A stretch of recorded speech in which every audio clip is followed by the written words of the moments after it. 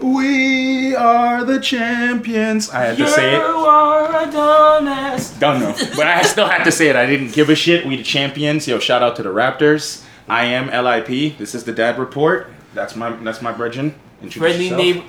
Your friendly neighborhood droop dog. And it's your boy Rohan, Mr. Remarkable on it. And Chezo.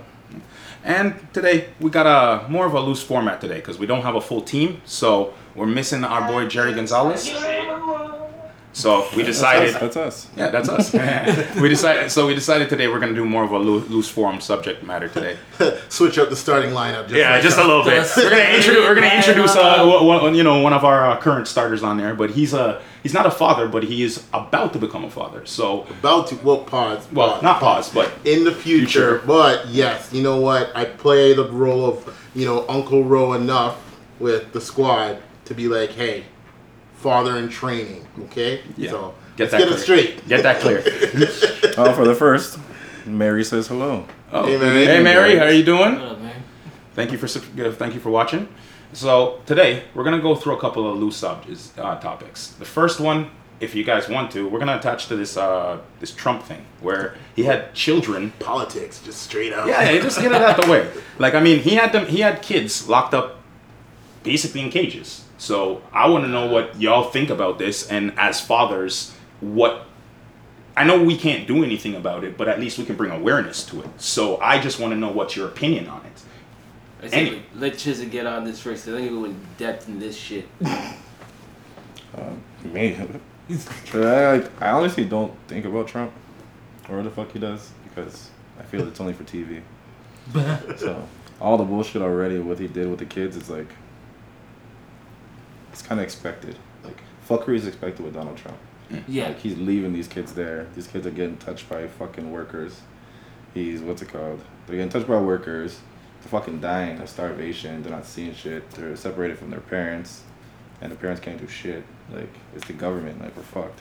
And let's pause for a second because everybody else doesn't seem to realize that the Obama administration had the same things attached, but the difference is that, from what I understand, they weren't like mass incarcerating a whole group of people rolling through anything. It was just if you got caught at the border and there was nowhere for you to be housed, they put you in these encampments, and it weren't like they separated parents from kids and shit like that. From my understanding, they were pretty much group encampments. Yeah. For the whole family.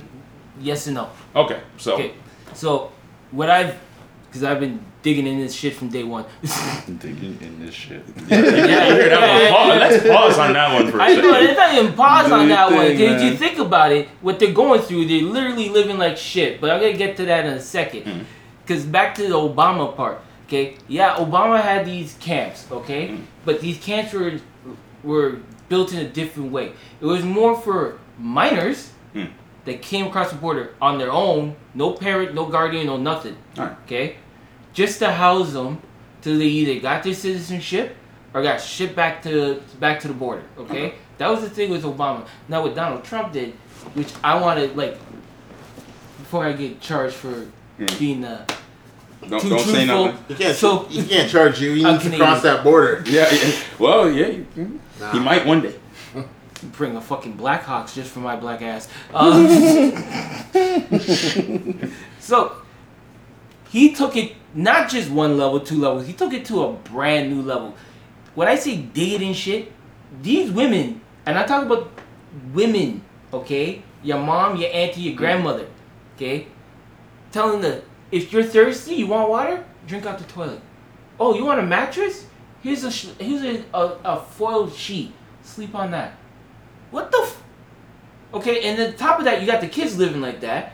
And now the shit is piled, like literally the shit has piled up to a point where they're getting brand new diseases where even the guards who are molesting and touching these little girls And are getting sick too. And boys. And boys.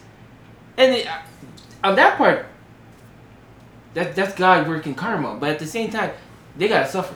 Bro, the way you got to think about it this way is government, every single time they do something, there's always a collateral, what I like to call a collapse store. There's always somebody who's going to take the blame for something, and it's not going to be them. They always put themselves in a position to be blameless. Like, that's what I've noticed about Trump. He operates in a basically a blameless stature. Like he'll get his man Manafort to take a loop. He'll get everybody else to take the fall for something because he never puts his hands on something. These are policies that are designed to make sure that he doesn't have his hands on it. Well, that's how government works in most cases, right? You have that's why you have your constituents and you have your party, right? Because at the end of the day, it's just like a company. Unless the company does something wrong, the CEO is not going to take a lick, right? It's going to take something huge. That's why all these impeachments and all these things are going after Trump specifically, as opposed to going over the American government. Because, if you take in context, not condoning his behavior, but he's trying to address certain things. It's obvious that the American government and the American country as a whole is having problems with immigration and people management and being able to support people with the infrastructure. So it is an issue. How he's going about it is just a hyper aggressive way to say, listen, I'm gonna make a spectacle out of you. I'm gonna make sure that the world knows that, hey, I'm not gonna play with anything. I'm not gonna say I'm gonna control our population, but still welcome a whole bunch of people, right? Because it's problematic. Look at the flip side. When we invited a bunch of refugees into Canada, very Canadian of us, we were happy to do it, but our infrastructure is being compromised because we had such a huge influx of people, and what are we doing with them now? But I would say to the math. But I would say to the math of this: the only reason why Canada as a whole takes in large groups of populations is because we don't, as a society, have enough people breeding here. That's literally it. Right. We have to take in 100 or 400 or 800. Canada is such a big landmass that literally we only operate within 25% of the entire area. And that's the push, and we don't want to divide. You know what I mean? No, well, I'm just saying that as the headache. Families, but what I'm saying is the headache that we in this country is I have to say this plainly and simply. I wasn't born here. I'm probably I don't know. The rest of y'all may have been born here. You're born. You're born. I'm the only immigrant here, and I can say this factually because of the system I had to go through when I got here watching my mom struggle because they wouldn't allow her to have a job. They literally told her, you don't have enough Canadian experience. This is a woman who literally was running the airport for the entire Jamaica National Association, literally from top to bottom, ratified their entire system from paper to electronics, her and her 8 staff. So they were going to tell that lady she wasn't qualified to work at a Best Buy. Sounds like the go to the moon, you know what I mean? Some retarded shit. She had to literally work and fought. These are the things that I know. I had to watch my mom volunteer for 2 years straight to get enough Canadian experience to actually qualify for a shitty job. Sorry. Katie says frontline workers / gatekeepers. And there's a lack of proper integration. This is quite true. Very true. This is quite true. Facts. Thank you very much for your comment. That was it's gone down to a point where I'm an immigrant, so I understand dynamics a little bit differently, where I understand that people don't come here and suck up the system. 90% of the people who are immigrants come here make the system better. They actually put so much work in. They work the crappiest jobs that are available. They don't do the things nobody wants to do, so they make the entire infrastructure move. Right. And that's it. And ultimately going through, back to our key points. The camps, they're appalling. How they're dealing with the situation is disgusting. And it's just a reflection how, nothing against Americans, happy 4th of July, enjoy your holiday. With that being said, your economy is compromised because you had a huge influx of immigrants. You dealt with that. Now you're in a situation where you're like, oh shit, we'd love to have that people come in, but our infrastructure is so messed up that we need to put pause on it. Yeah. But you have the people still coming in. It's like you're trying to turn off that tap, but they can't. It's spraying all over the place, and that's why the situation's getting out of control. If there was a more ideal and humane element, that's what it is, and it's kind of that battle because I get the battle part, but the thing I don't get is that you can't tell these people after you detain them. You want to build these camps, build the camps, right? Okay, you can't tell these people sleep on the floor. You can't tell these people you can't brush your teeth when you give me a toothbrush or a toothpaste. You drink out of the fucking toilet. That was the part that, this week when I heard that, I literally fucking snapped. I wanted to throw my phone out the damn truck. Oh no, it's disgusting. But the thing is, you guys got to realize is that the mandate for these programs aren't built by the government. When they get to these places, it's corporate interest that takes over. Yeah. So that's half the problem. And you don't have a group of people who are fathers, mothers, and they're shut off that part of their brain. They're detainees now. That is a useless, like, the way the construct of the government, like the American government treats these people is that you are no longer a human being once you cross that border. But they have to. So there's just fleas now that they're. But then they have to take away that. They have to desensitize them. They have to turn them into something else in order to justify the behavior. Because this morning when I was going to work, I heard how much Trump is spending on his little celebration parade. Oh yeah, with the that tanks shit. and all that shit stuff. Yeah. If that was a conversation to say, hey, we're willing to undergo an overhaul for our country and say we're going to entertain immigrants because of the fact that we need you. That's how we were built and all that stuff. Yeah. We're going to take a pause. Give us a minute. This is our plan. Mm-hmm. This wouldn't happen. Yeah. Right? And it's this constant battle of the government trying to say we're trying to get control. Again, I'm putting words in his mouth. He probably is not even thinking that. He's probably going to tweet and be like, yeah. Watch the Twitter files. Watch the Twitter files. Understands me. Hashtag, they get it. Thanks, Canada. So, but it's one of those things where it's just like, if they had an opportunity to slow it down enough and take proper control, we wouldn't be there. But it's this battle of saying, how are we going to make them look like they're not human versus, remember that father-daughter duel that drowned? Yeah. That's sad. But Doug, you got to think about it this way. That was already happening before we started paying attention to it now. Right. There were countless people in like, all right, there's a story that I read, which a buddy of mine in America is the one who posted it because he lives on that Nevada, like that desert side of the border. And literally, there's a group of farmers going around shooting them. Yeah. Like literally, they were crossing the borders in the middle of the night, and because they were on their on their surrounding property. Like, this is not new. Right. We are hypersensitive to it now because of Trump.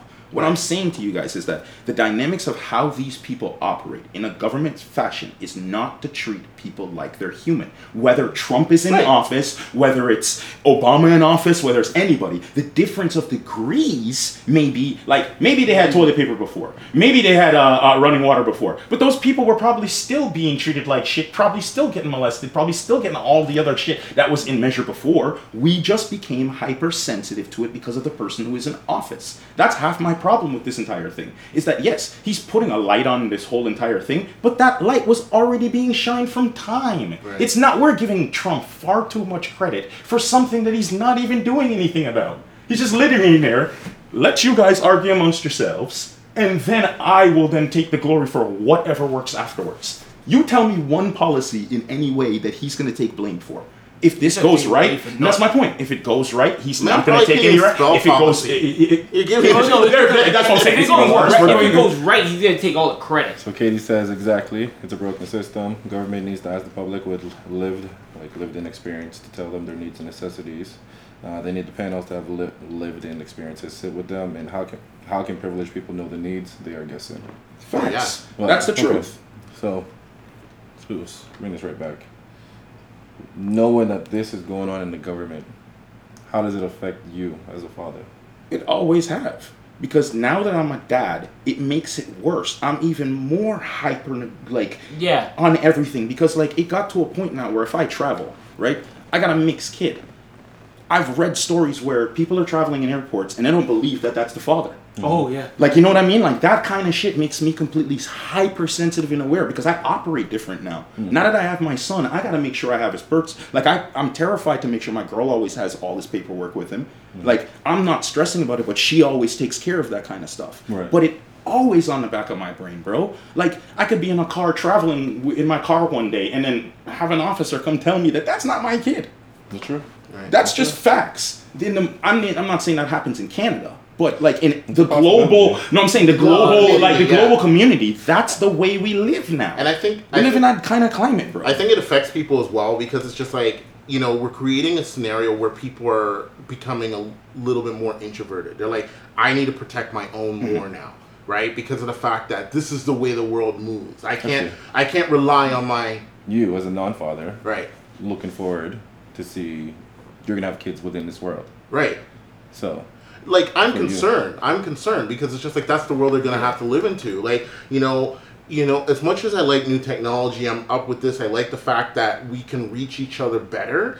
I miss the old days of communal upbringing. Done. No, it's not. Able, no, bro. I can show you positions where that's not completely finished. It's not finished, but it's not as readily available. Like, come on, we used to be governed by our neighbors and Facts. like the street lights and stuff like that. We can't work like that anymore. We don't have the luxury of operating with that. We're seeing how the world is kind of being, decomposed in this yes, it's a beautiful place, but at the same time, there's more evil. But I think you just touched on something that was the entire construct of why we are living this way. Right. There's less community. Like, if you think about it, I grew up next to this guy. Yeah. This guy's mom wouldn't let me in the house, literally, until I verified what neighborhood I was from, who did I know, blah, blah, blah. Like, she went down a list, fam. Like, then we became, me and him became friends to the point where everybody I know goes to this guy's house. Yeah. Right. It got to that point. Like, she became literally the matriarch of our neighborhood, taking care of every kid on the block now because she could trust one of them. Yeah. When she came to Brampton here, he'll tell you, bro, she didn't trust none of us. She don't trust anybody rarely now, but she's still running the breakfast program. That's what I'm saying. Like your mom was the matron saint of our neighborhood. At least bro. at some that still point, happens right trust now. could still be earned. Right. You can do something. You can have somebody either vent for you, or you can do something to present a certain degree of trust. You were judged based off of your merit at that time. Now it's just like, again, people are being dehumanized. Facts. We're fighting for validation almost everything. Sorry to say this, but it's always happened that way. Like, we can replay history. The Germans did that.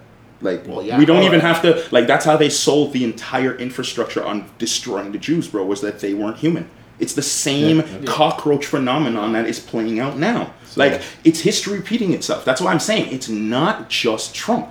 It's the same insidious system that we live in, replaying it in a new form. We've seen all of this before. We've seen them destroy families and go after communities. But when does it stop? It doesn't, because it's up to us to make it stop. Okay.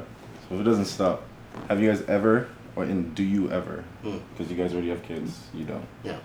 You guys ever have that thought that I don't want to raise kids in this society? Oh yeah. Oh yeah, all the That's time. why I didn't have kids all for the the longest time, bro. For the longest time. That's exactly the reason why I didn't have kids for the longest time. Because I think back in the day there was a lot of freaking conspiracy theories. Facts. Oh, Y2K. Oh, dude. We grew up in the era of conspiracy, bro. I was like, I'm not having a kid in this world. One, I'm greedy and I'm selfish, so why spend money on toys when I can spend it on toys on me? No, that's a good way of thinking about it. Straight, though. Keep your pockets right. Two, I have a kid and then say that the end of the world's coming. Right. That's I'll die before the freaking meteor hits the damn planet. What are you talking about? Like, I was always paranoid about that in the beginning. But I think after I got older, I got what women got in that clock. I need to have a kid. I need to have a kid now. Sure. Especially when my brother was on kid number 2, and this is my little brother. Forget that, bro. When Chrome was on number 2, before all of us even had a child, we should have already knew what was popping. Like, I'm in my 30s, like, my brother's got a kid. He's younger than me. What the hell am I doing with life? So it's because your brother had kids. You wanted kids. That gave me the urge to have kids. To have it, to get over that hump. Okay. But that was a very long urge, like 5-6 girlfriends urge. And I still didn't have kids. None of them breed up. I hope not. You know. You already know. So for you, do you have that idea? You said, yeah, somewhat, I don't know. No, I want to have kids, right? I feel that with... So you don't have that fear of bringing it into this society? I'm concerned. I'm not fear because, like, again, I have a strong network of brothers that, will help me, set me straight and da-da-da. And I'm glad that, they're setting the way for me. So, they'll have someone to grow up with. Because you always want that companion. You always want somebody to vent with. You always want somebody to step with. And I feel that, that's one of the things that kids lack. Again, because they're connected in so many ways. They don't have that core foundation to say, hey, I grew up with this person. Blood, sweat, tears, struggles, everything. You can relate and see how it goes, and people can keep you in check, right? So, there's a lot of things that come to mind when it comes to that decision-making process. What's happening in the politics and stuff like that, it's just a different version of the same bullshit, the same BS, right? bro. And, it reminds us that, I hope that when I have a young sir or a young queen, that I will show them what needs to be done in order to walk the right path, but at the same token, be able to, smell bullshit, circumvent challenges, be able to look at the world objectively and say, you know what, it's not just about me. I'm a part of it in some capacity. What can I do? What can I do to make it better? Even if it's in my immediate community or proximity, that's the great fight. And I hope that a lot of people who are seeing what's happening in the news and the politics and their community will take a moment to say, hey, you know what? I have to contribute to the ideal. I have to contribute to the better version. I can't just pull away and just be like, it's not me. It's not my problem. And I'm not touched with this, because everyone's impacted, right? That person who's in a camp right now, there could be the cure for cancer. Facts. Right? So if we're slowing them down, we're slowing the development of the next generation, and we're creating this disconnect where we're saying, oh, we're just going to worry about our own, and we're not helping society. Can I just... let the aliens come down and just be like, yo, reset. We gave you a chance. You guys keep screwing up. You keep pulling away from each other. We gave you computers. We gave you this. This is the reason why you don't have flying cars. This is the reason why you guys can't teleport, all that shit. Star Trek is real. Parallel universe. All these things is an opportunity for us to say, yeah, let's just try things. So, well, the thing is, I'd like to add and touch on that to some degree, that we live in this hypersensitive community where we think technology is the aid or the end to community, not seeming to realize that all things were like the aid to end community. Do you remember what my grandfather used to, or my grandfather used to tell me stories about when they were sitting there and I listened to the radio for the first time. Stuff like that was life-changing when it was technology being integrated too, and people thought they sat rather than talking. Now they sat around the radio, not talking at all. Right. You know what I mean? The dynamic always changes. It's the same thing. It's about family and community. I became more of a communal person in my own family now, not because of loss. I lost so many people close to me and close in my family that it literally made me start dragging everybody in. Mm-hmm. I don't know who you are, but you're family to me. Now I need to know who you. I'm so stuck now on wanting to know who my cousins are. I got one of the largest last names on dear God on the planet. Coley's big. You have no idea. But other than that, because of that same thing now, I'm on, if you check my Facebook page, I got thousands, not friends to me, but if I were to tap into a network on certain networks, I got the Coley Nation, Coley Ask, the Coley Writers, there's so many different groups that we have on thing. Literally, if I were to tap my page and realize how many family I have outside of just the community now, it's crazy. But I'd have never done that if I lost so many people. So to touch on this whole thing, to go back to what I'm saying about this whole Trump thing, is the problem is we don't view these people as our community. And what I mean by saying this is that we're all a community of immigrants. Well, every single person who came to this north side of the border is a goddamn immigrant. And that's what bothers me, because we're all, we are all a community of immigrants. We came here with one objective goal in mind: to make our lives better. We didn't come here to fuck up the system. We didn't come here to destroy nothing. Like he said, the cure for everything could come from that next group of immigrants. Because you want to know why I say that? There's a Indian statistic analyst that he was putting out this paper that says 70%, and it was a huge number, but he said 70% of the innovation that comes from this country and from North America as a whole comes from immigrants. He says because they come with the ideas from their old countries, they come with no resources but to use the capital resources that are here. So they build Fortune 500 companies, they build all of these major things. My boss is an Indian national, and he's one of the richest men on the planet. He created literally my company from nothing. And he's an Indian. He's one of the largest, biggest, he's not really known, but he's one of the biggest financial stockholders of all throughout Canada, and he's an immigrant. He didn't all of those people didn't just come here with the fun, you know what I mean, with this idea in there. Oh, I'm gonna fuck up the country. No, they come here with the idea that I'm gonna make whatever I came here with better.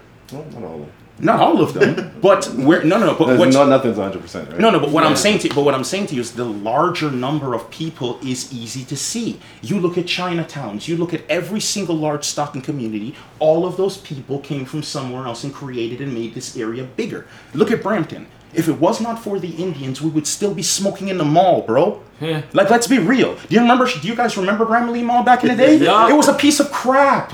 The Indians showed up and brought their money, bro, and everything skyrocketed. And everybody's gonna tell me, oh, it's bad that we have because the property values went up and now you make more money for your house? Really? Everybody's gonna complain about that. Really? Right. No, that's if they had bought a house. But I'm just saying, in general, when the immigrants come, bro, they bring everything with them. I'm not talking about just I'm talking about any immigrant group. So how does that work as a dad? How does that affect you? It makes it to the point where I have to be. Like, do you worry about your kid intermingling with the immigrant kids? Do you because I was one of them. Worry about them using the influences from their countries onto your kids? No. One reason why I don't is because I'm a firm believer that your home is the representation of who your child's going to be.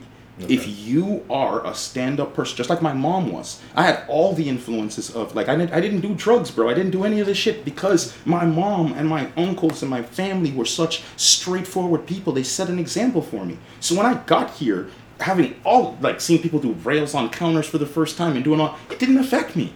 I'm one of the only people my friends can flat out tell you that can go to a rave, have fun for 3 days with a bunch of people on drugs, and not take a fucking drug. Why? Because the only one. But I'm saying one of the few people who can do that. Why? Because I don't get influenced by other people's time. Like, their fun time is not my fun time, bro. Right. Like, that's what I learned early, and that came from my immigrant mother drilling that in my head. It's about who your household is. I am everything because of that woman, bro. Like, I'm not the straightforward talking, trying to get everything done person without that lady giving me every example on how to navigate this. She went through everything. Like I said, she worked 2 crappy jobs for a year. I watched her wake up in the morning every day, check my homework at 6 a.m. in the morning. Hey, this is not right. So what if your child is a minority in class? As in, because I learned that in Brampton. I'm from Sudbury. I was actually a minority because my whole class was white. Yeah. Facts. I never learned living in Toronto. You guys don't even know that. Oh, So- yeah, I Yeah, do. that's true. No, we know. So we then- understand that. With your kids, now they're actually living in Brampton. They're going to be a minority in any class they go to, Well, any school they go to. I'm gonna teach them the same way I was navigating it. Well, to be real with you, I was living in Brampton from the 80s. Okay. Okay? Now, I wish my mother was here, or my dad. Okay? Because Brampton, 84, 85, the only thing you're finding in Brampton at the time were Italians, Portuguese, Facts. Yeah. and the occasional East Indian person. Right. Okay? The occasional. Okay? I was the only black kid in my class, and I'm talking about going to 3 different schools Yep, in same with me. Brampton. Even Only in Toronto. black kid. Okay? Until like grade 8. That's when everything was. I was like, okay, I had a black friend, me and him were cool. And then I went to high school. And then I went to St. Augustine for a year, and then I was like, wow, there's more than one black person here. There's like 15 of them. Wow. I had the same realization because I went to Forest Hills. And then here's the baseball bat to the back of the head. Pushed off the top of the bunkie bar, Oh, yeah. right into the sternum. But go on, This kid come in the fucking pit. So yeah, they did that to me too. Yep, I remember he'll those. live, sink or swim, nigga. Facts. My parents got divorced. My mother moved us. She tried her best. I give her that. She tried her best to keep us in Brampton. Okay. But shit got hard. We moved with my aunt in Rexdale. Then I went to school. I'm like, what's that? This is where they were all There's hiding. a black girl in this school? Like, what the hell? Okay. I was culture shocked, and I'm in my own culture. Yeah. So I'm like, okay, this is new. It was so new when I heard the word bait. Stop baiting out the sea. I'm like, who's fishing? Fact, bro. You know what my favorite moment is? And Russell Peters is the one who touched on it. Somebody said that somebody was being racist. The first time I had no idea in my entire life what a racist was. I'm being flat out because in Jamaica we have white people, we have it's not everybody. racist. So for when we say something and we call you about your name, fam, like The Chinese guy is Mr. Chin. The fat guy is Fatty. We call you. No, fam, we do not call you. nicknames? Jamaicans is our straightforward. It's what you look like. If you have a bow lip. You know why Elephant Man's name is Elephant Man? Because he's so ugly.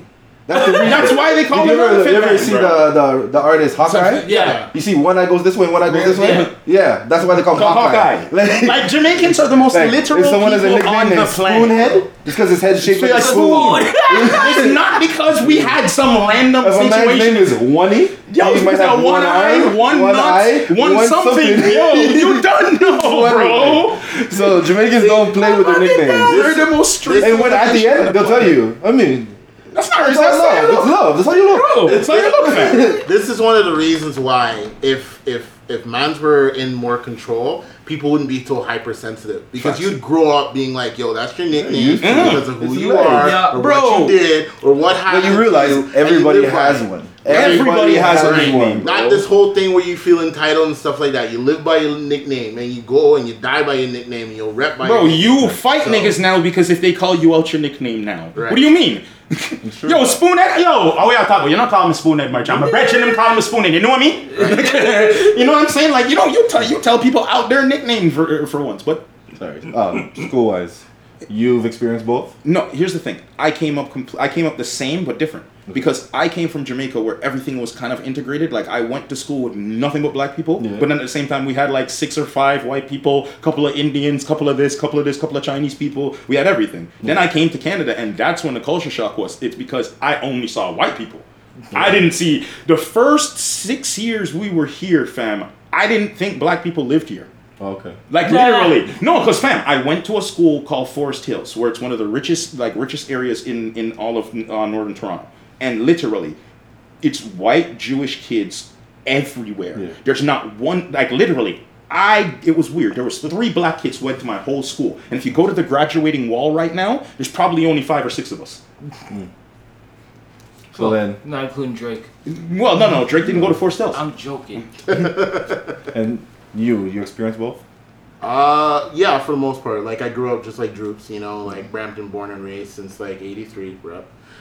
So yeah, I went through that. Like all my pictures are usually one of it, and then like I took advanced courses, so higher level next thing. Like it was one of the only ones, and like. When you're growing up, you didn't really notice those things. Like, if you roll back a clock and, some people that I grew up with, if I find you, I'm going to thump you. You already know. Like, you don't really understand that thing, right? Because it's just like, you just take it as a joke. You just take it as a thing, right? But, yeah, it wasn't until, like, high school and then, college, university, where you're being exposed to a bigger plethora of people and being like, hey, there's others, where it's kind of like, hey, you recognize like the disconnect and how you could be conceived as another, not just like a novelty, but yeah. Well, so with all those experiences, which would you prefer for your kids? I mean, I think it's appropriate because then with that upbringing, you learn that hey, you know what, you're gonna have to be prepared to deal with that. Some people are gonna look at you for for face value, and it sucks because it's like the things that we struggle as being black and stuff like that, like the black tax and this, and you have to act a certain way and be a certain way and be proper and all that sort of stuff, and you kind of lose yourself in the mix. But being able to kind of recognize that and bring that to my kids and being like, hey, there is a world, you can embrace your culture, you can embrace your people, you can associate with it, but just be prepared for the fact that you're going to be in environments where it's just you. Right. Here's the thing I'm going to prepare to wade through that and be like, you may be inclined to work twice as hard, but you're going to be better for it. Well, here's the thing. Here's one thing I'm going to impart to my son because I went through all of this. Learn how to become a chameleon. Well, no, he's half-breed. No, it's not even that. No, that's not even what I'm talking about, though. What I mean by that is learn to be in a white circle and learn to act like white people. Learn to be in a black circle, learn to act like black people. Learn to be in a Chinese circle and learn to adapt to their culture. Like me, the one reason why I was so survivable here was because I grew up in an area where all of those people already existed. So for me, learning their culture I already knew it. Like everybody in Jamaica is Jamaican. There is no... Like we have that now. We have that colorism problem now in Jamaica. I was just starting to see it come through more and more and more now. been a minute. Yeah, it's been a minute, but I mean, I'm just starting to notice it more and more in the condition of like people's conversations in Jamaica. Like before, it wasn't a conscious effort to think about it, but now they're really more thinking about like the color of the people who are in the, like how many Chinese people are there and all of this other BS, but that's not the conversation. But what I'm saying is, I grew up navigating around different cultures when I was a kid. Like the guy who ran the sweetie shop up the street from where I grew up was a Chinaman. And Mr. Chin got robbed 2 times, and I can remember the story clearly. Yo, I used to come to the man every day and buy my sweeties, my cheese sticks, and my and my banana chips from this man every day. And one day I just realized that the back shop was bust out, the windows are open. So you know, Mr. Chin goes, Andrew, come. I give you what you need. Don't worry, front closed, but you get what you need. So I'm leaving him. I said, what, Mr. Chin, what happened? He goes, some pussy come my store, they rob whole store. He's like, but I got something for their ass next time. Boom, big ass fucking 45 on the counter. And it wasn't the fact, like the reason why I tell you the stories is just Mr. Chin wasn't worried about who black robbed him, wasn't doing any. You didn't hear what I said to him. He just said, some motherfucker just robbed me. So he wasn't thinking about any color. He wasn't thinking about like, I've come here and noticed people will point out colors when they see some things. Right. It doesn't matter who that group was. That motherfucker robbed you, fam. So that was the lesson I took in that when I grew up. But that's the thing, right? Like, you know, to ultimately deal with that is to encourage that conversation. To be like, hey, know who you are, but be prepared and willing to embrace other cultures, other people, other ideas, other, views. Because, you know, when you're working for just yourself or your color, it creates that dichotomy, right? You can't have that conversation that supersedes and says, hey, I can relate to this person because of the fact that we went through the same struggles. It's like, you know, like when you see a white dude and he's just like, yo, I rep for my team, right? It's kind of like, yeah, okay, fine, you're white, whatever. But you know what? If you grew up in the same stuff, it means a little bit more, right? And whether or not it was circumstantial or he was willing to actually, you know, embrace the culture, not no cultural appropriation bullshit. Bro, some white dudes who ride harder for some white boys that ride harder for nigga culture than niggas do, bro. Thing, right? Like a real talk. And that's the thing. If that conversation was encouraged a little bit more, the subsect of racism would be diminished. I tell people that all the time. Racism don't exist. You want to know why I say racism don't exist? Because Chinese people already proved that we all the same color underneath, bro. They already got rid of that. The only reason why we talk about this is it has nothing to do with racism. You know what really exists? Is money. The problem is people like to placate people into subsects when it comes to money. We like to go, oh, you broke black, or you broke this, or even black people do that shit. Yeah. Everybody does that shit. We subsect people into communities based on what their economics are and not who they are. And that's all we do here. You're looking at it in a Canadian standpoint. I know, right? Straight. You're looking at a Canadian standpoint. And the only reason why I'm saying this is that, yeah, you're right. There are white people that look at you as like, this Negro's broke. But meanwhile, back at the ranch, she's got a freaking 2-3 million in his bank account, not giving a fuck. Not giving a flying fuck about nothing. Okay? But it goes deeper than that. Racism goes deeper than that, brother. No, I understand that. I'm saying it doesn't exist as a tone. No, as a tone, yeah, but it goes deeper than that. It's deeper than rap. Because you got my dad, and this is the reason why I know, like, remember I said, Brampton, 80s, Italian, Portuguese, okay? Some Newfies, some Indians, that was pretty much it, okay? I got called a nigger. The only reason, and I, at the time, I was with my cousin too. At the time, I was like 8 years old. Now, did I ever heard the word nigger before? I heard it from my dad. And my dad always told me, you ever heard somebody call you that? Punch him right in his face, okay? I, at 8 years old, did not know what the word nigger mean. He didn't even explain it to me, okay? He told me that because when he came here to this country, as an immigrant, they sent him up to Orangeville. They gave my grandfather a contract and a grant, I believe. Okay? He had a nice big house in Orangeville. Only black family living there. And I say nice big house, like I drove past the house. The house, a mansion. They gave him enough money to work. They brought him here from Dominica to work. Okay? When he got here, nice house, living the life, they had to move. Why they had to move? Because my dad's getting bullied and beat up. My uncle's getting beat up and beat up. My aunt gets thrown down the stairs at the age of freaking 5 years old by the babysitter. They had to move from Orangeville. Okay? Now, I got my girl pregnant. She's living in Orangeville. I moved to Orangeville. And it's not just me, it's her and her half-breed son. Her son is half black too. Mm-hmm. He doesn't see it because too used to it. She doesn't see it because she's white. She grew up in it. She was a part of it regardless. She didn't see it. Yeah. She didn't see it. Yeah. I go up and went down to Walmart. I getting stared at, old women clutching their purse. Of course. Okay, kind of used to this. I go a line to go buy a pack of smoke. Old man behind me asking me what prison I came from. Okay, this is epidemic. Okay, because all the younger generation down there didn't have a racist bone in the body. Did not clutch the purse and nothing. But you see all those old folks?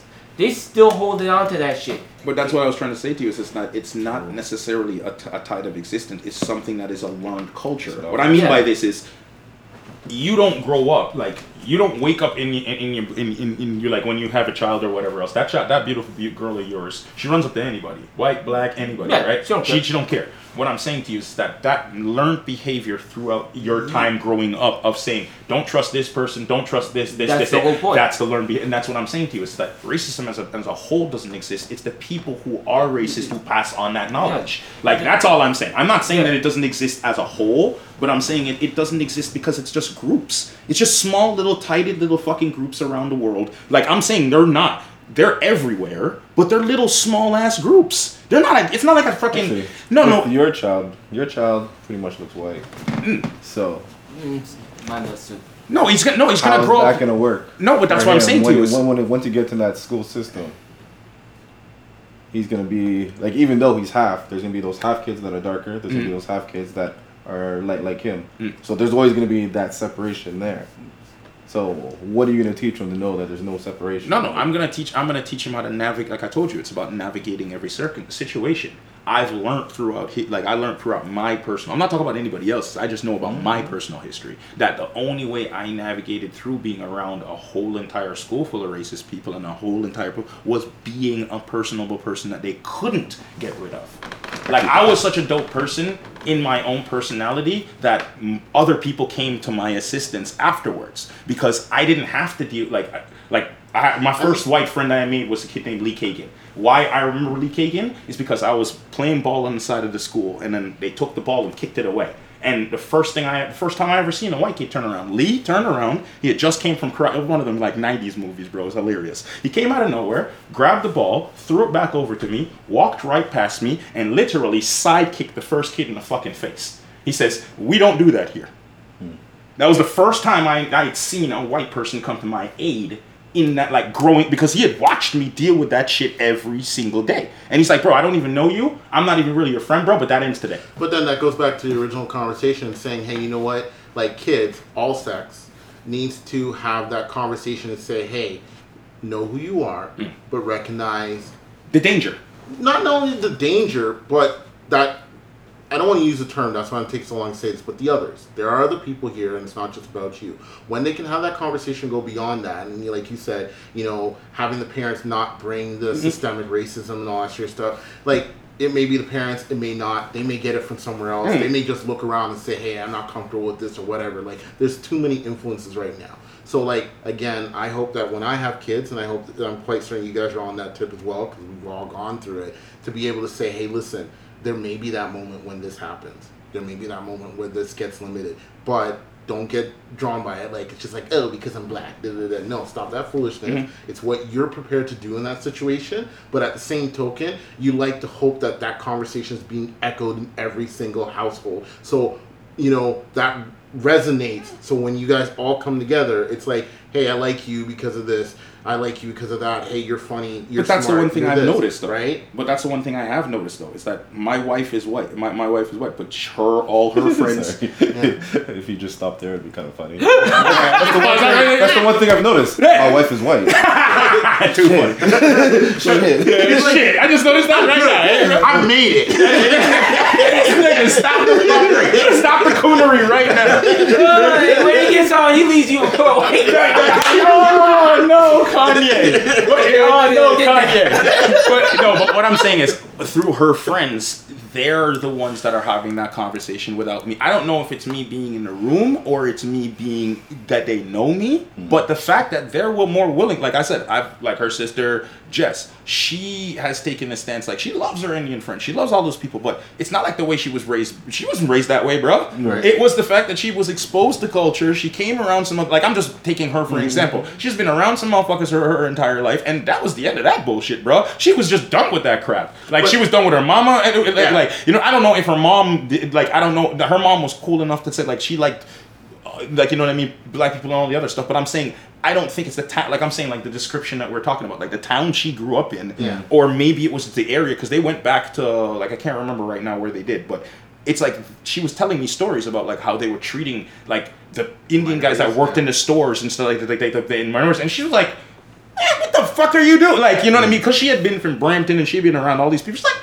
the fuck is wrong with y'all? Like, we ain't doing that shit around here no more, bro. Like, you know what I mean? You need all groups to represent that, though, right? That's what I'm saying. I just noticed. Where it's just like, exactly. I just noticed that that's the type now. But she noticed. She went up and said, instead of saying, hey, you know what, I can remove myself and say, hey, you know what, we're still like, you know, predominant. So I go to Orangeville. I go to this. I go where we're predominantly there. And that's it. Right? I don't have to do any work, but it's those people who are willing to cross the bridge and say, hey, you know what? No, that's not right. I recognize the humanity. Shout out to recognize Jess, by the way. The benefits of being able to expose myself to the culture. And then it's also the responsibility of us with our upbringing to be like, you will get an opportunity to present who you are, either, you know, idealistically or just indirectly. Just be ready for that. Yeah, right. Well, that's the thing. You know, provide them with the tools and say, hey, you know what, like, you know, formality, because we're all proper youths. The reason why we got where we were wasn't simply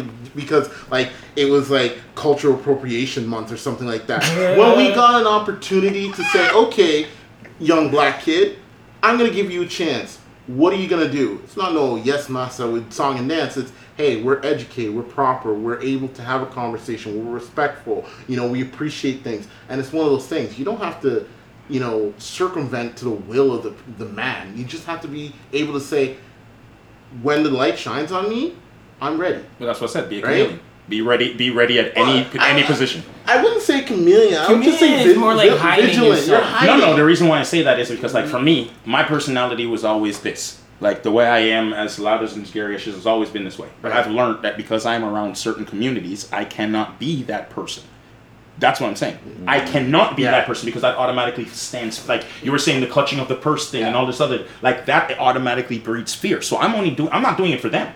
I'm doing it for myself because I'm eliminating, like I've learned to eliminate certain behaviors in my life that eliminates their bias. That's what I'm saying. I'm going to teach my kid how to be a chameleon in that way to automatically see that coming. Because his dad goes through it on a daily basis. He's going to watch me. He's going to see that every single day. Me just... Okay. I have a question. You know what I mean?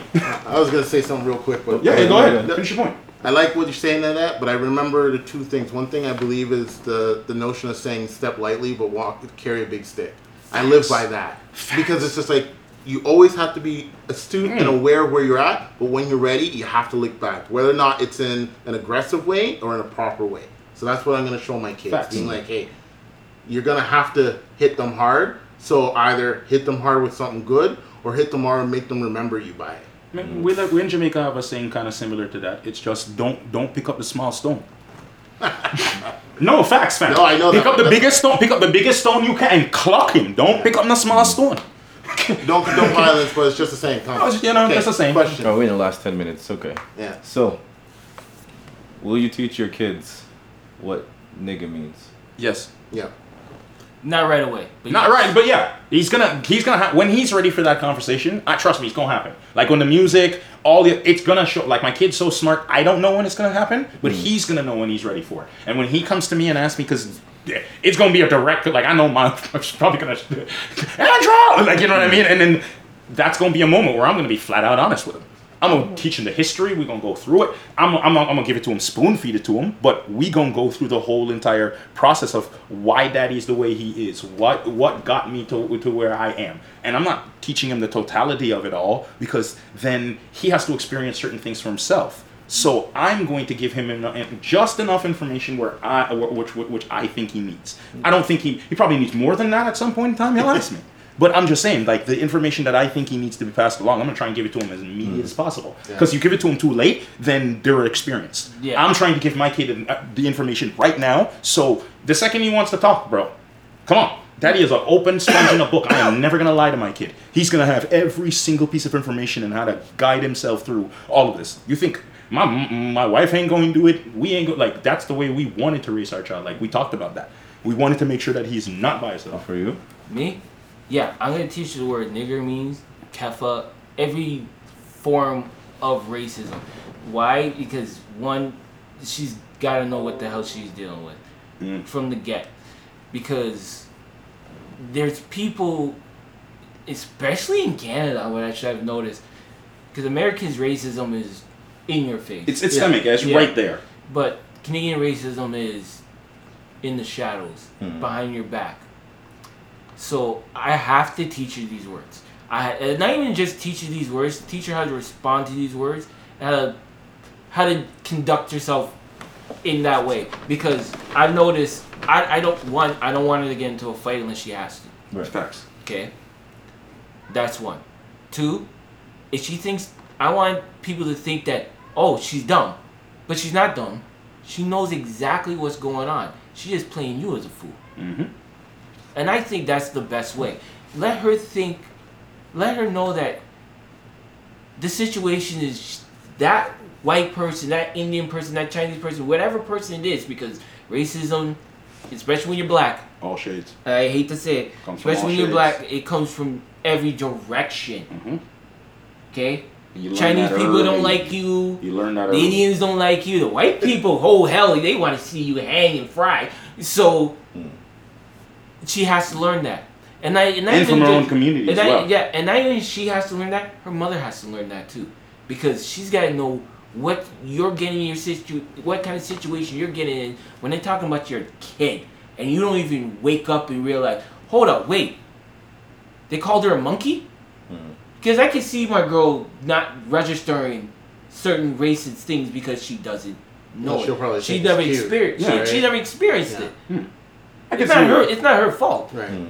Okay? I can't, that is not something to blame her on. No, that's just because she hasn't been educated on it. Doesn't mean you can blame somebody for it. But she's got to know what she's dealing with. Okay? Because there's no way I'm letting that happen to my child in any shape or form. Okay? I already told my niece and had a conversation with her, and so did my mom. Okay? Before it was cool to knock them the hell out. It's a brand new world. Kill them with kindness. Facts. Or education. And Ron? Well, knowledge is power. Facts. For me, yeah, definitely. Because, like, I don't know what the conversation is going to be. Like, I'm still spinning the wheel on who I'm going to mate with, right? So, it could be anything. So, with that being said, there will be a little you in it. Right. So yeah, I'm definitely going to have that conversation because of many things, right? Like, there's still things I'm learning even today about being black and my heritage. Like, I only found out about a year ago that, like, I have tribal heritage. Like, I'm part of the Nyabingi clan, right? So it's just like, right? So, you know, it's one of those things where I'm still discovering who I am as an individual and as a black person, right? So, you know, I don't want my child to miss out on some of the natural heritage and the beauty of our culture because that's going to be things that influence her thought process, how they behave, how they deal with the world, how they view themselves, how they value themselves, all those things. And of course, the element of dealing with the situations when they present themselves, because they will. I wish it would go away, but I know it's not. It ain't going nowhere. Don't you feel? Because the way I think about it is, it's not something I care to teach her. Honestly, any of my kids, it's not something I care to teach them. Because I feel, in a way, if I teach them, that it continues everything. Because I was actually talking to my wife. She's a teacher, and there was a kid there, and it was an Indian kid in the yard, and he was like, called the kid a nigger, and the kid was like, where she ran up in there and said, yo, you hear what he called you? And he was like, I have no clue what that means. And she's like, no, it means this, this, this, and this, and this. You should be mad. And he's like, after she told him, he got mad. But before, he didn't know. It brushed off him. It rolled off him like a slate, like a he didn't even care. I've had that same experience. But like I told you, I didn't know what racism was until I got here, so I totally understand. I've been there exactly. So to me, I'm like, reaction-wise, do I want my kid to get angry? Want to ready to fight? Want to do all this stuff? That's what I don't want. Chill the fuck out. Yeah, that's what I said. It's a brand new world. Kill them with kindness. Kill them with kindness, because I've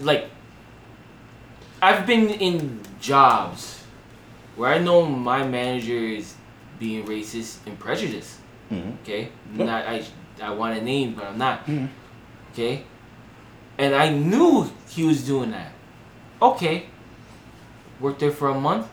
This motherfucker got me a job. Mm-hmm. I left immediately. Poof. Bro, we both had the same experience. The reason why I shared that same experience with him is like on to piggyback with that. The reason why I got him a job was because literally he knew the year before that I was working for a crazy racist person for 5 years straight. I had to swallow my pride every day because that was what was putting food on the table. But immediately he put himself into a situation where I was going to either kill him or walk out with, you know what I mean? Walk out with my dignity and not have a body on my record. It was just easier to walk out with no, because bro, that day, the way he approached me, bro, I was going to catch a body. So it was easier. I thought in my own head, I'm like, I hear my mama saying it right now. And like, he wants you to do it too. You know what I mean? Yeah, and he was pushing me to that point. Situation. He was. That's exactly what he was doing. So I realized that and got the hell out of there. Like, it was just a better, like, even to piggyback on what he was saying, like, I learned that just the last year myself. I've got German ancestry. So it's one of those things that I'm going to be passing along with my son as well, because I'm learning about who my great-great-grandfather was. Like, I got to find out all of this stuff so he knows who he is as well, because I just found out about myself. So it's like, there's a bunch of stuff always to learn. I mean, I think the biggest thing is, and like, that's an interesting take, right? To give your child an opportunity to experience what it is, and then they can come to their own distinction and their decision and how they feel. Like, that's warranted, but I feel that the unfortunately the subject 9 times out of 10 leads to anger, aggression, some kind of devaluement or anything like that. Doesn't matter whether or not it's in the clearest intentions, because you're gonna hear it somewhere. You're gonna hear it in music. You're gonna see it in media. It's gonna be brought up, right? It's gonna be right in your face at some point when you notice it. Just depends on when you notice even it. the conversation, like if I had a kid right now and we went to go see Black Panther and he's going around saying, "Why is there so much pride? I don't understand." Blah blah blah. And it's just like, well, now you gotta go through because of cultural appropriation and the fact that we now have representation in media and blah blah. He's like, I don't get it. Like, I see black people all the time. I watch, Blackish and this and that. Blah blah. That's another thing too. Right? Their experience is so much different that it's already. It almost feels like we're putting our experiences, which they more than likely will not go through, not go through in as much as we. But that's what I'm saying to you. So as long as we jump it onto them, all of a sudden they put it on their back, and then they're walking around. Yeah, but that's what I'm saying. But that's why I said, like,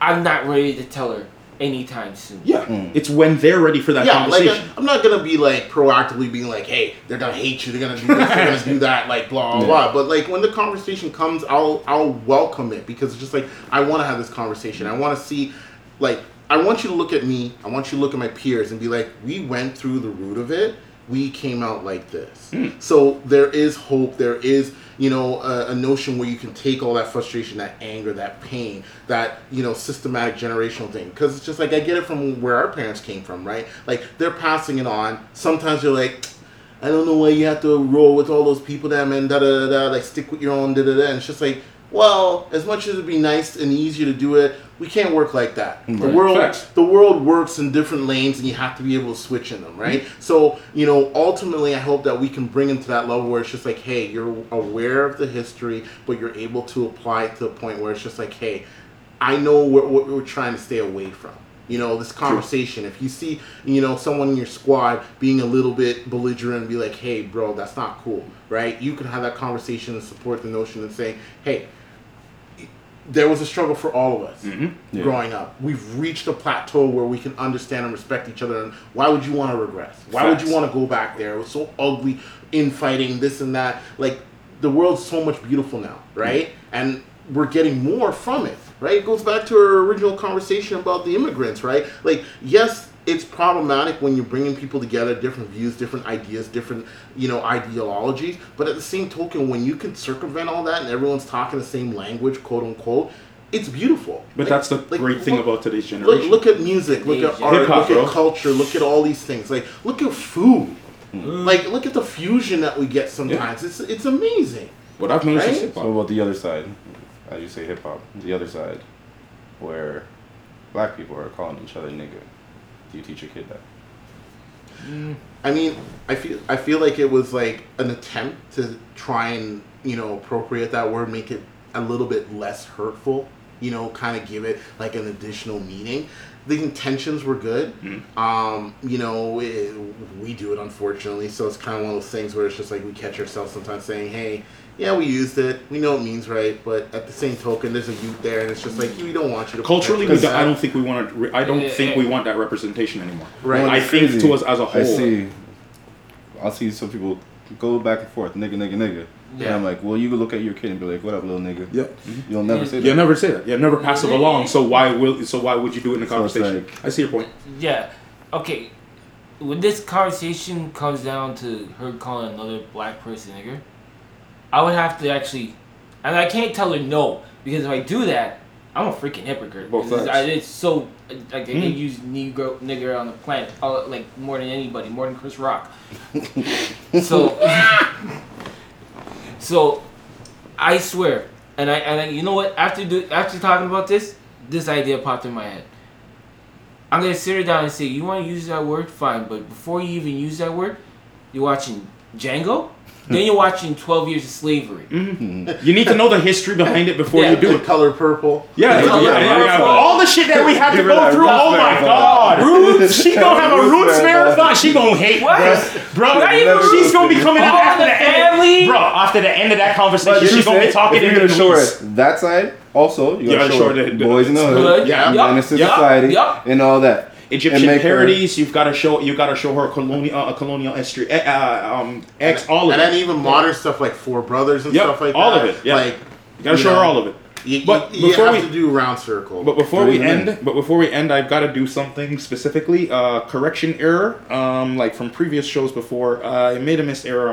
My miscalculation. Nobody else here. It was just me. Right. It's just obviously not surprising. I don't know too much, but it's like my wife didn't have a C-section. She just had a horrible surgery afterwards. It was just like this. Let me tell you. When she came and told me, he's like, yo. This guy doesn't even know. He doesn't even know. I didn't have a C-section. I did not have a C-section. Bro, I was paying attention. And he said I had a C-section. I had a C-section. He's on there. He's lying. He's lying a lot on that show. No, I was paying full attention. So please, because it was a bad situation. It was just I mismurmured. Everybody listening. There's a possibility. No, we should have done a C-section before, but they rushed it. What happened was there's a possibility that look at your phone. 35 to 40% of what Andrew says is not true. Yes. There's a possibility. Okay. No. You need to give him bath. But yeah. Just your night turns to the Green Mile. Because you come from Jamaica. Yeah. Just to bring it back, you come from Jamaica. You didn't grow up on the word nigga. No. Actually, all of us in Canada didn't grow up on the word nigga. No, we didn't. I think it only happened when BET dropped. When BET dropped in Toronto, that's when everybody in Toronto. No, way before that. You say Biggie? I say Biggie for me. No, okay. you know when it dropped, like we didn't. Okay, here's the thing.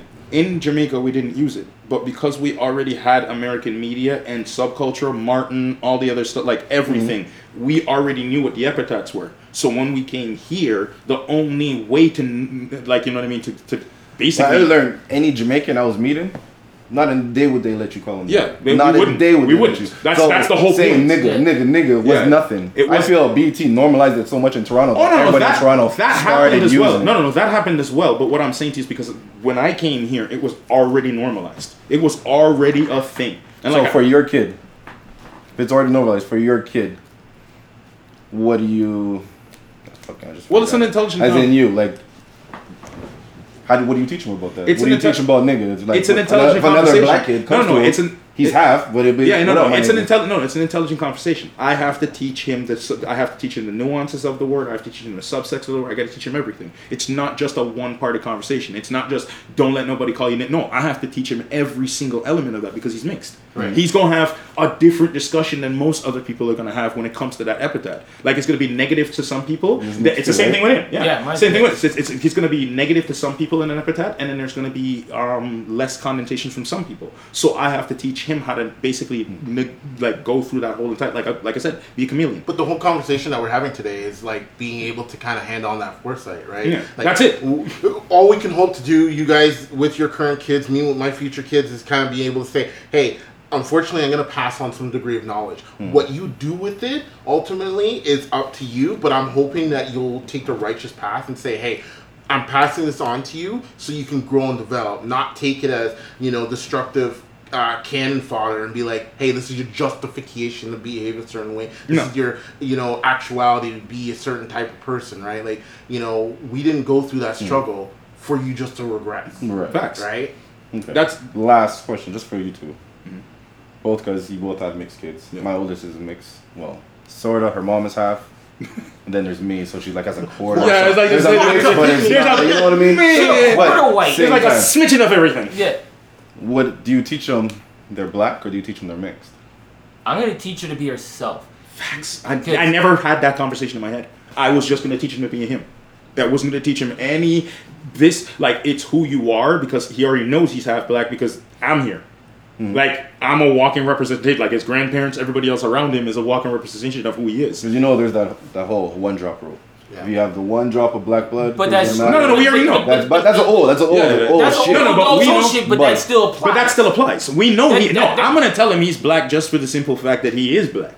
He has black in him. He is a black child, and the darker he steps outside in the sun is the darker he's gonna be. Can you still say I'm white? I'm sorry. No, you can. You can use both of them because he is white as well. I have to speak for you because the way this is happening right now, you can't say I'm wrong. Okay? Continue. You have to tell, both of us have to tell our kids, okay, you're half white, you're half black, but you are Maya. You are. Yeah. That's my point. Is I'm not going to teach him that. This is just DNA. DNA makes you who you are, but it doesn't make you who you are. It's you're going past that. You gotta understand that even though you are half black and half white, you're mixed. Doesn't make you the person that you are. It's what you do in this life that makes you who you are. Facts. Facts. That's real talk. No, that's the best lesson possible. It's the kind of I echo that. That's it. That and the fact that you have to give them that undertone conversation. Say, hey, you have a great platform to choose who you want to be. Facts. Right, and opposed to being subsect into a certain cultural, nuance You're who you or cultural be, man. identity, because like you can flip the switch whenever, man. Right. So it's one of those things. It's just like it's kind of like a Spider-Man thing, great power, great responsibility. You kind of have that ability to walk both lines, so don't abuse it, but at the same time utilize it to get you where you need to be and where you think you could be, like the most advantageous to yourself, your family, your community, and your culture, right? Like that's just the best thing you can really do, right? Well, I mean, in closing, the best way I'd like to wrap this up is just in saying this: if you're raising a mixed child, or you're raising a black kid, or you're raising a Chinese kid, raise that kid to be an individual. Don't raise him to be the race. Right. It's as simple as that. Like, because I myself, as a black person, navigate in so many different passages. It doesn't matter if I'm black. What comes up about me being black is when somebody wants to be an idiot. Yeah. The rest of the conversation never comes up to that. Like, people don't hire me because I'm black. People don't want me to do, like, they don't want me to do. No, there's no. They're not gonna, like, they're not openly looking at it. Like, diversity. Yeah, it all depends on the percentage of. Yeah, but I'm saying though, I don't get my jobs. No, because they could have hired any black person. Is what I'm saying. I don't get my jobs because I'm black. I don't do what I do, or I'm not as talented as I am because I'm black. No. None of that. That's not the forefront of it. Yeah, that's because I wanted to be this person. If I wanted to be a singer, I wanted to do all the things. I wanted to have podcasts. I wanted to do all of these things. So that became me. Not because I was a black person that was the only opportunities presented in front. No, fuck that shit. I've done so much different shit like that black people don't normally do. I hear that shit from my own community all the time. Oh, niggas don't do that. You're talking about humans do that shit. So I do that shit. I go anywhere my heart tells me where to go, and that's what I'm passing on to my son. It's both of those sentiments. I want him to understand that there's lanes that he needs to, kind of circumvent because those are negative people. But at the same time, don't bring that negative incantation into your life. Go with the positive incantation and let everybody who is positive with you come to you. Because the rest of it, like if you have positive people who want to be around you, you're blessed, bro. I'm blessed because I have all these brothers who want to be around me. Y'all want to do this. Y'all want to came. When I came and I said we were going to do this show, not one of you said to me no. Y'all didn't come to me, no. Y'all jumped at the opportunity because you wanted to do something with your brother. And that's what it came down to. That's the kind of people you want to be around. That's it. That's all I want to pass on.